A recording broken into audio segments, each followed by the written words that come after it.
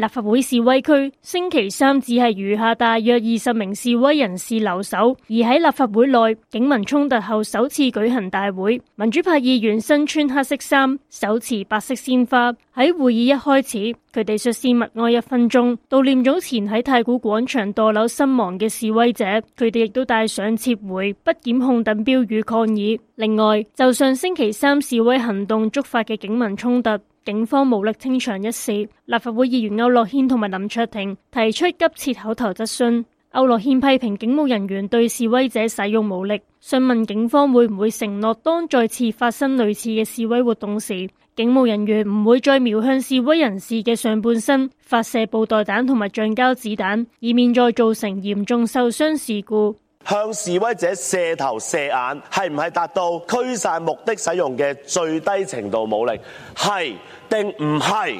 保安局局長李家超回應時，先就修例解說不足，以致引起社會紛爭而道歉。佢之後話，警方當時係使用適當同埋必要嘅武力，現場指揮官會按實際情況作出專業判斷。使用槍械嘅時候呢，係會瞄向身體最大嘅部分，喺一個咁混亂嘅情況，所有人嘅動作都會係移動嘅。警方呢會喺收到任何對於佢哋行動唔滿意嘅投訴之後呢，由警方嘅投訴警察科去公平公正咁去調查。而林卓廷就批評警方對採訪示威嘅記者使用武力，即使記者表明咗身份，仍然被警員攻擊。林卓廷就認為呢一個係不必要嘅武力同埋威嚇。另外，佢亦反問李家超喺冇委任證嘅情況下點樣投訴警員。李家超話：你有唔滿意，你可以去投訴啊！我想問點樣投訴啊？李家超，啲警察全副武裝，戴晒頭盔，戴晒口罩，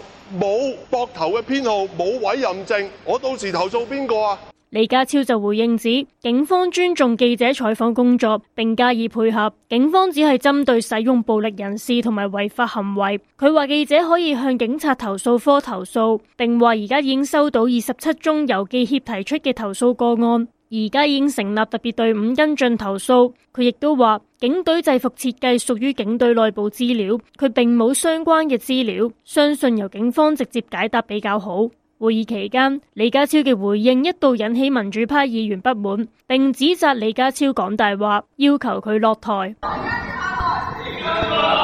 不過自由黨邵家輝就話係有示威者先衝擊警方，企圖衝入立法會。佢話而家特首已經表明暫緩，相信已經紓解咗好多人嘅怒氣。相反，警員就繼續喺各方受到欺凌。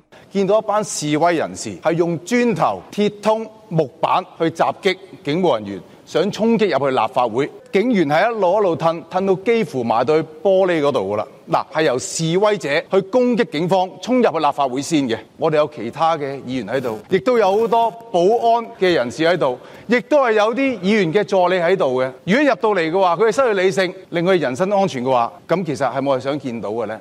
而行政會議成員羅范椒芬星期三出席電台節目時就話唔贊成設立獨立調查委員會調查警方係咪使用過分武力，因為會令到外界覺得而家行之有效嘅監察機制失效。佢亦都話而家監警會已經特別成立咗專責委員會跟進。另一方面，上星期三警方清場之後，有牧師透露曾經被警員出言挑釁，表示叫耶穌落嚟見佢哋。曾任法庭書記嘅市民譚志輝就話呢一番言論實屬荒謬，唔合邏輯同埋越權，令到教友感到冒犯同埋難受，所以向高等法院提出司法覆核，要求法庭下令警務處處長盧偉聰向公眾道歉。自由亞洲電台記者李雲欣報道。